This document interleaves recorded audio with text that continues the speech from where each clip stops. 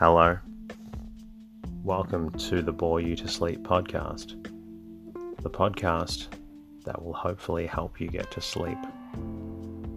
I am going to read an open source book, one that is not particularly interesting, but one that is hopefully boring enough to get you to sleep. Tonight's reading comes from True Love, a story of English domestic life. Written by Sarah E. Farrow and published in 1891, the story looks at life in an English household that is not immune to the fever that is sweeping through the villages around them. My name is Teddy, and I aim to help people everywhere get a good night's rest. Sleep is so important, and my mission is to help you get the rest that you need. I am grateful that you have chosen this podcast to assist with your sleep. It is designed to play in the background, whether you choose to focus on it or not. I love hearing from listeners of the show. Thanks to Juan from Mexico for reaching out on Instagram.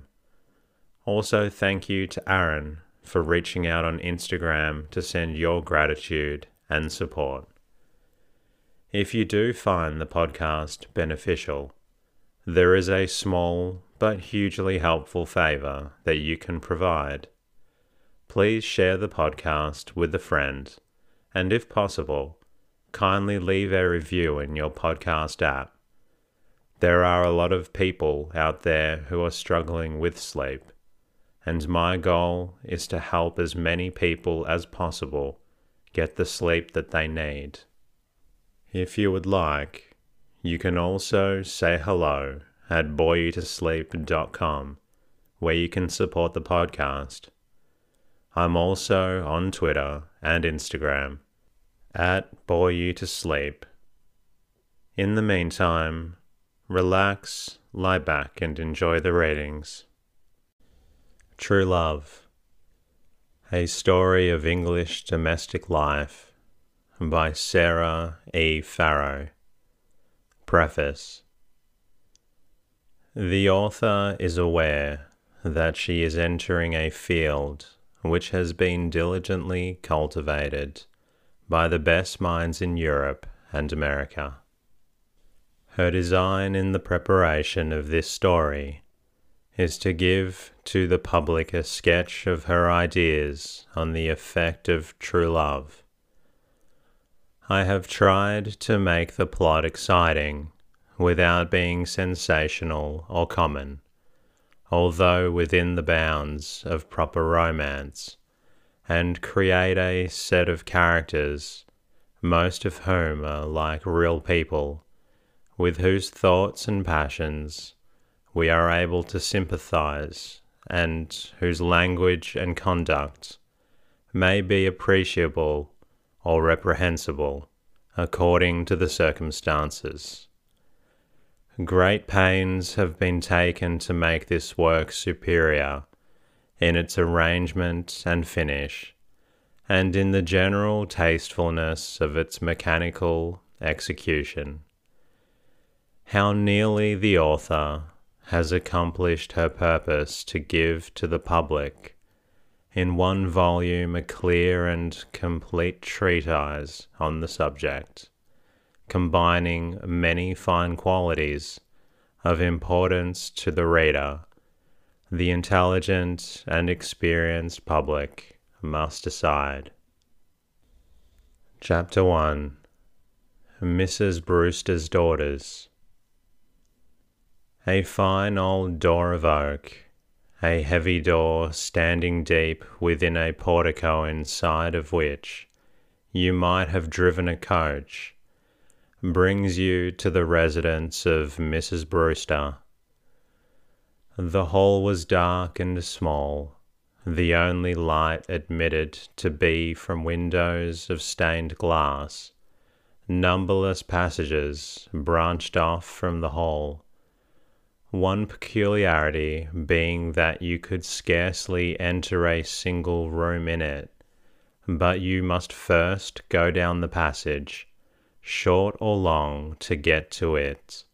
Had the house been designed by an architect, with a head upon his shoulders, and a little common sense within it, he might have made a respectable house, to say the least.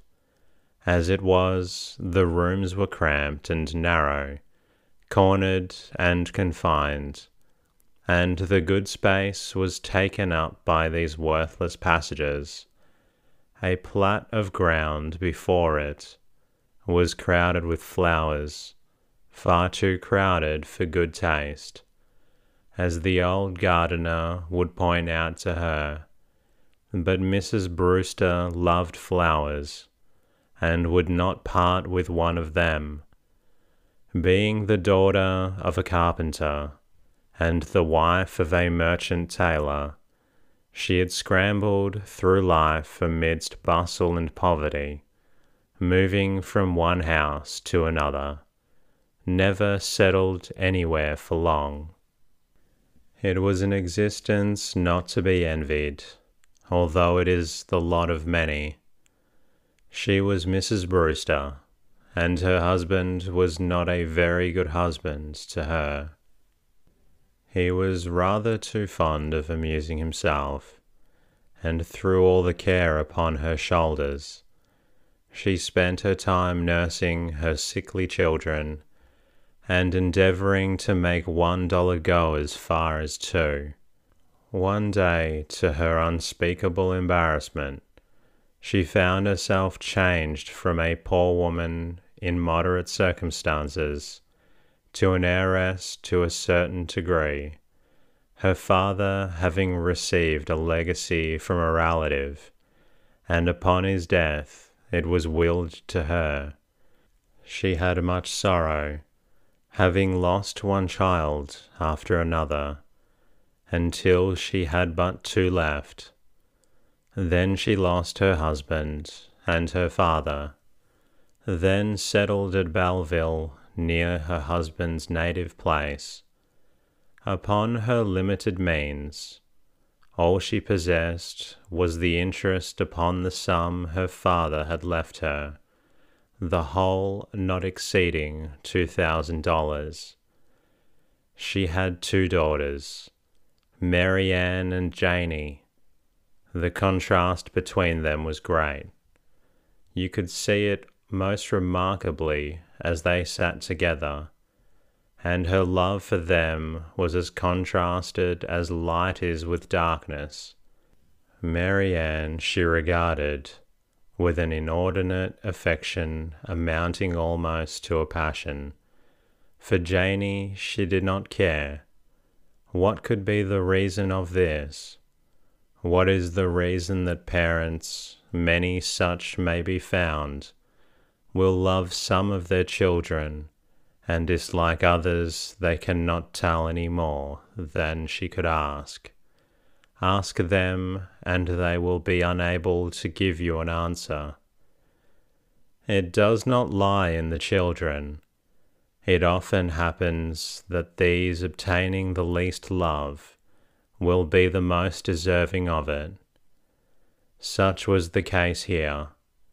Mary Ann Brewster was a pale, sickly, fretful girl, full of whims, full of complaints, giving trouble to everybody about her.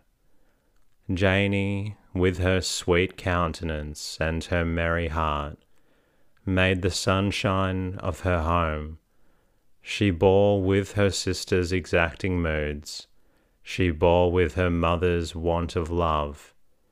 She loved them both and waited on them, and caroled forth her snatches of song as she moved around the house, and was as happy as the day was long.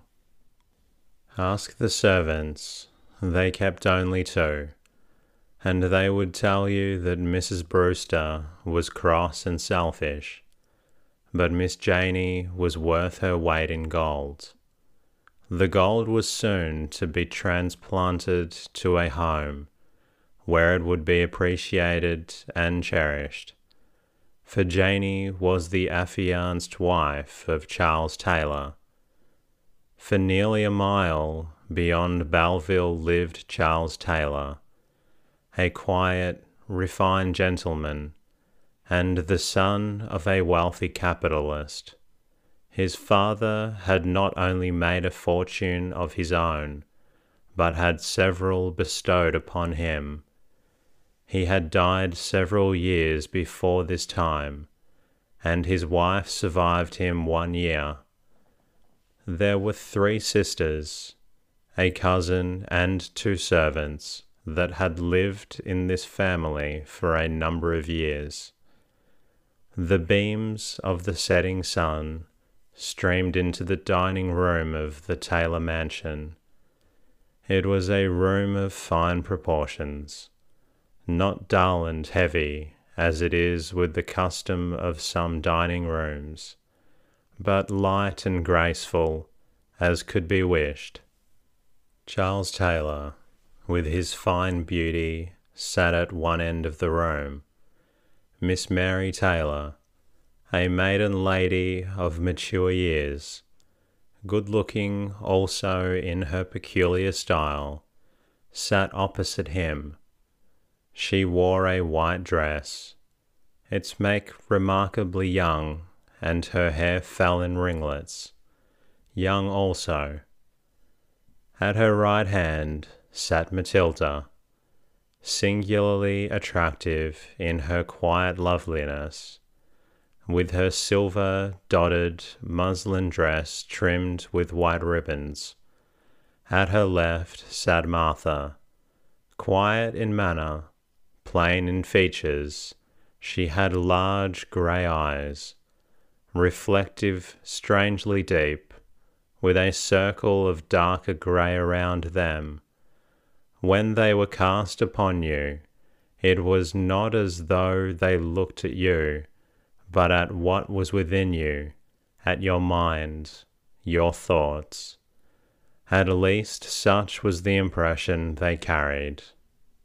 Thus sat this worthy group, deep in thought, for they had been conversing about the weather, that had been so damp, for it had been raining for months, and the result was a malarial fever visiting the residents of Belleville, and it was very dangerous, for the sufferer would soon lapse into unconsciousness, and all was over. And it was generally believed that the fever was abated. A rap at the door brought Charles Taylor to his feet. It was George, the old gardener. He had come to tell them the fever had broken out again. "What?" exclaimed Charles. "The fever broken out again?" "Yes, it have," said George, who had the build of a Dutchman, and was taciturn upon most subjects. In manner he was most surly, and would hold his own opinion, especially if it touched upon his occupation, against the world. The news fell upon Charles's heart like a knell. He fully believed the danger to have passed, though not yet the sickness. "Are you sure that the fever has broken out again, George?" he asked after a pause. "I ain't no surer than I was told," returned George. "I met Dr. Brown, and he said, as he passed, that the fever had broken out again." "Do you know where?" asked Charles. "He said, I believe, but I didn't catch it. If I stopped to listen to the talk of fevers, where would my work be?" George moved on here. He had done speaking, possibly from the impression that the present talk was not going forward for his work. Taking his black silk hat, Charles said, I shall go out and see if I can glean any news. I hope it may be a false report." He was just outside the walks when he saw Dr. Brown, the most popular doctor in the village, coming along quickly in his buggy. Charles motioned his hand, and the driver pulled up. "Is it true, this fresh report of fever?" "Too true, I fear," replied the doctor. "I am on my way now, just summoned." "Who's attacked?" "Mary Ann Brewster." The name appeared to startle Charles. "Mary Ann Brewster," he uttered.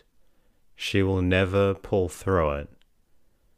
The doctor raised his eyebrows as if he had thought it doubtful, and motioned to his driver to move on. On the morning in question, Mary Ann Brewster awoke sick. In her impatient, fretful way, she called out to Janey, who slept in an adjoining room.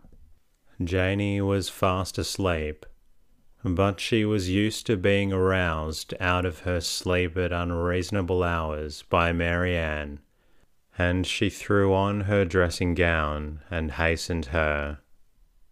"I want some tea," began Mary Ann.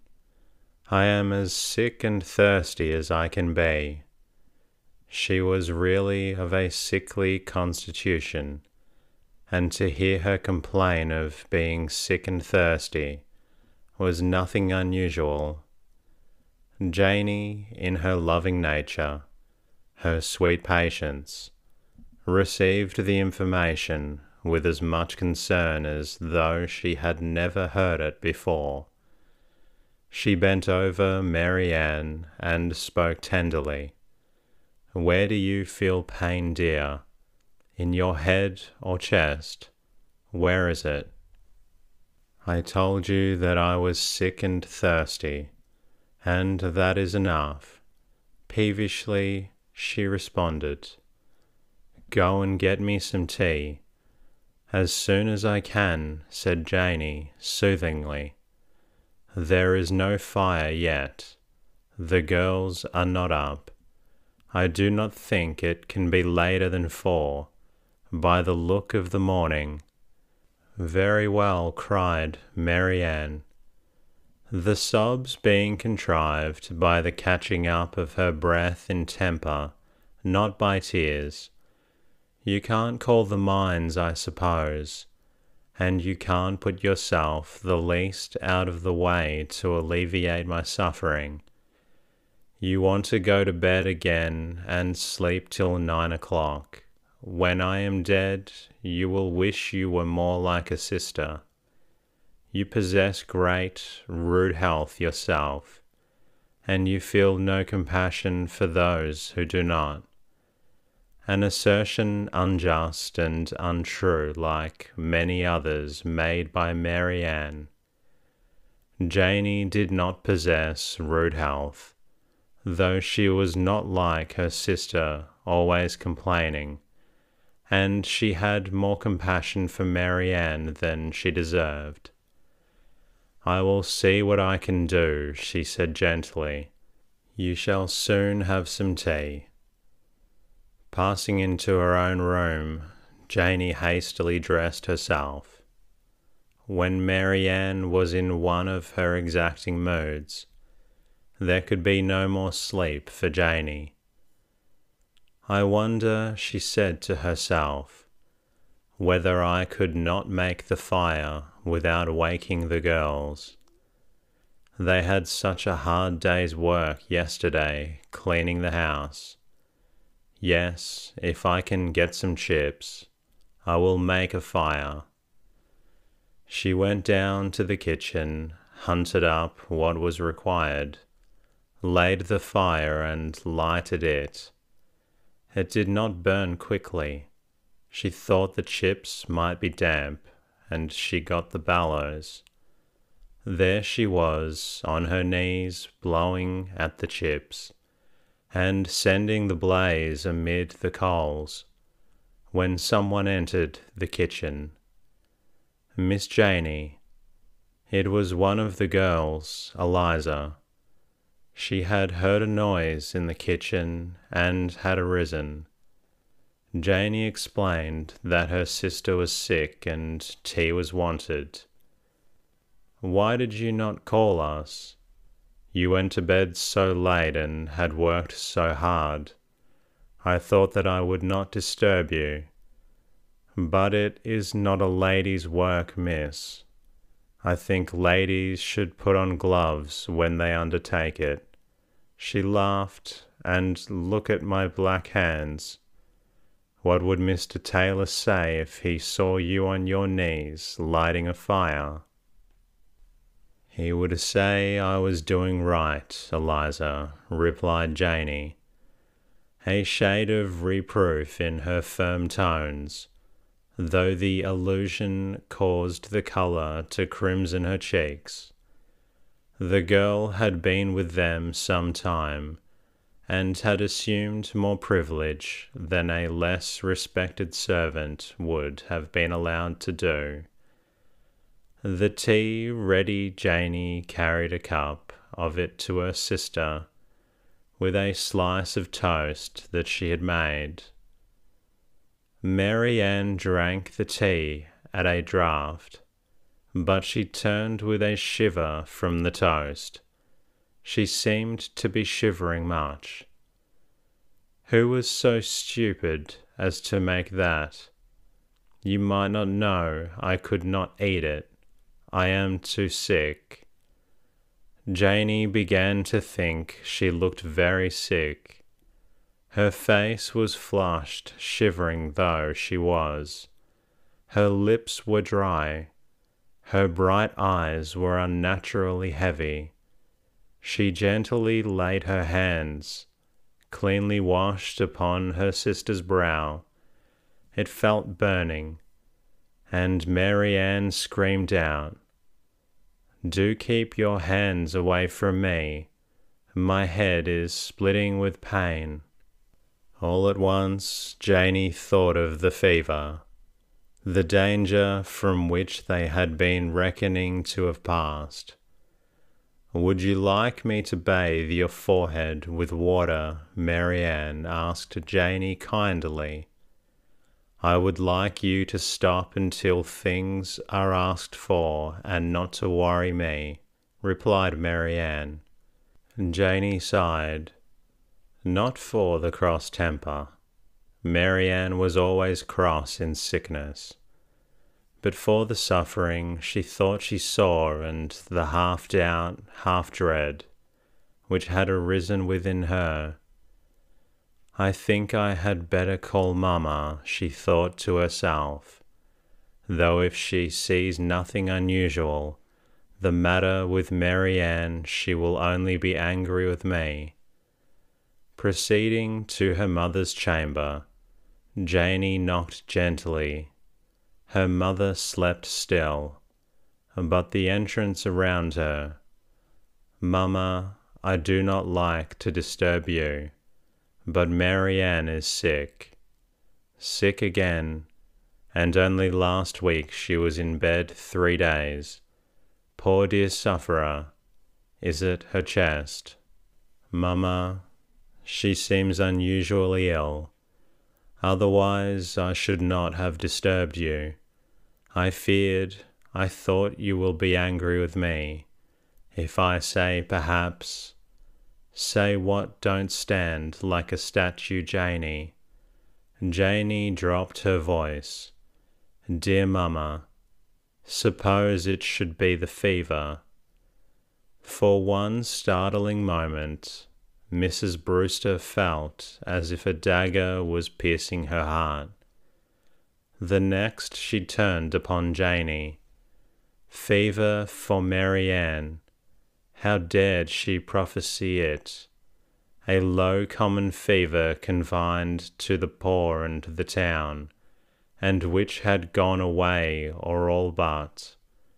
Was it likely to turn itself back again and come up here to attack her darling child?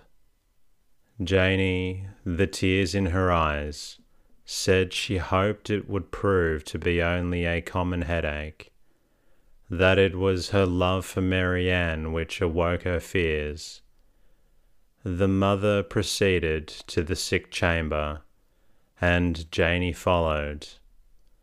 Mrs. Brewster was not accustomed to observe caution, and she spoke freely of the fever before Marianne, seemingly for the purpose of casting blame upon Janey. Marianne did not catch the fear. She ridiculed Janey as her mother had done for several hours. Mrs. Brewster did not catch it either. She would have summoned medical aid at first, but Mary Jane, in her fretfulness, protested that she would not have a doctor. Later, she grew worse, and Dr. Brown was sent for. You saw him in his buggy going to the house. Mrs. Brewster came forward to meet him, Janey full of anxiety near her. Mrs. Brewster was a thin woman, with a shriveled face and a sharp red nose. Her grey hair banded closely under a white cap. Her style of headdress never varied. It consisted always of a plain cap with a quilled border trimmed with purple ribbon.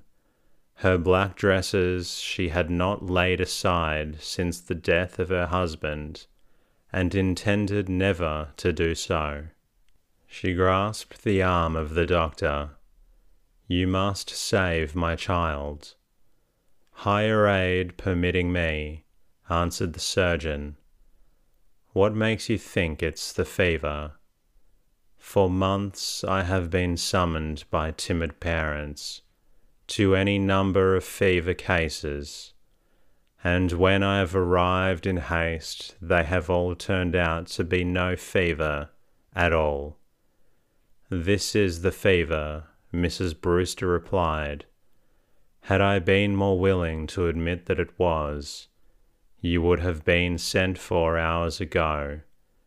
It was Janey's fault.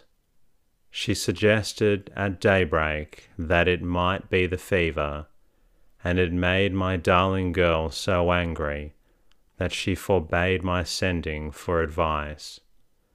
But she is worse now. Come and see her." The doctor laid his hand upon Janey's head with a fond gesture as he followed Mrs. Brewster. All the neighbours of Belleville loved Janey Brewster.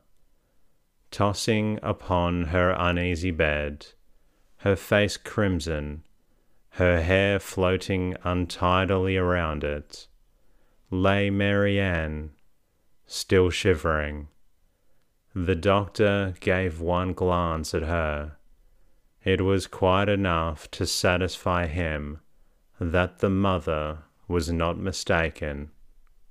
"Is it the fever?" impatiently asked Marianne, unclosing her hot eyelids. "If it is, we must drive it away," said the doctor cheerfully. "Why should the fever have come to me?" she rejoined in a tone of rebellion. "Why was I thrown from my buggy last year and my back sprained? Such unpleasant things do come to us. To sprain your back is nothing compared with the fever. You got well again, and we will get you well if you will be quiet and reasonable.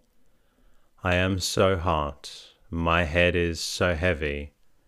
The doctor, who had called for water and a glass, was mixing up a brown powder which he had produced from his pocket. She drank it without opposition, and then he lessened the weight of the bedclothes, and afterwards turned his attention to the bedroom. It was close and hot, and the sun, which had just burst forth brightly, from the grey sky shone full upon it. "He have got chimney stuffed up," he exclaimed. "Mary Ann will not allow it to be open," said Mrs. Brewster. "She is sensitive to cold, and feels the slightest draught." The doctor walked to the chimney, turned up his coat cuff and wristband, and pulled down a bag filled with shavings. Some soot came with it and covered his hand, but he did not mind that.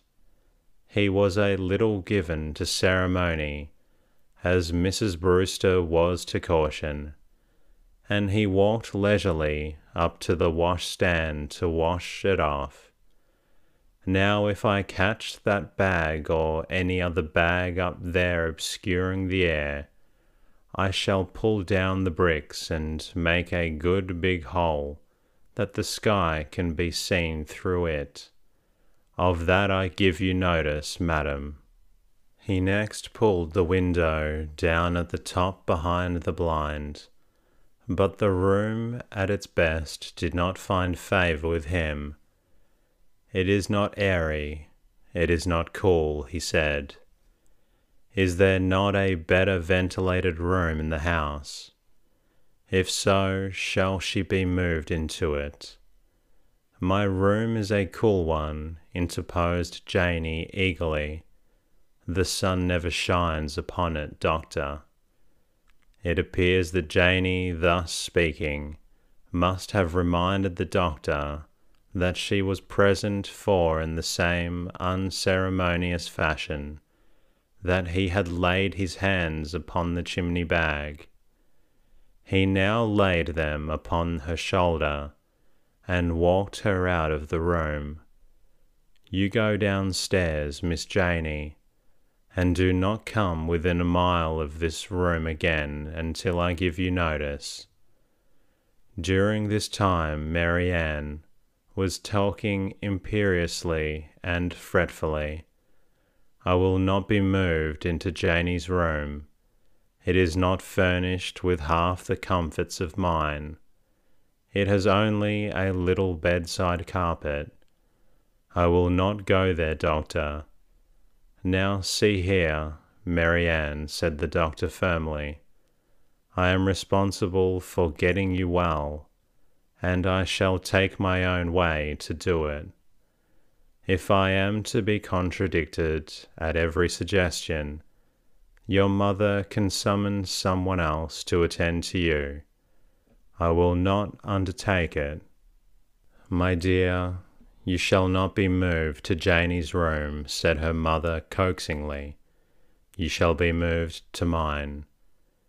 It is larger than this, you know, doctor, with a draught through it if you wish to open the door and windows." "Very well," replied the doctor. "Let me find her in it when I come again this evening, and if there's a carpet on the floor, take it up. Carpets were never intended for bedrooms." He went into one of the sitting rooms with Mrs. Brewster. As he descended, "What do you think of the case?" she earnestly inquired. "There will be some difficulty with it," was his candid reply. "Her hair must be washed regularly." "Washed regularly," said Mrs. Brewster. "That is going to be extremely challenging, but she does have the most beautiful hair, and she is a daughter that deserves the very best."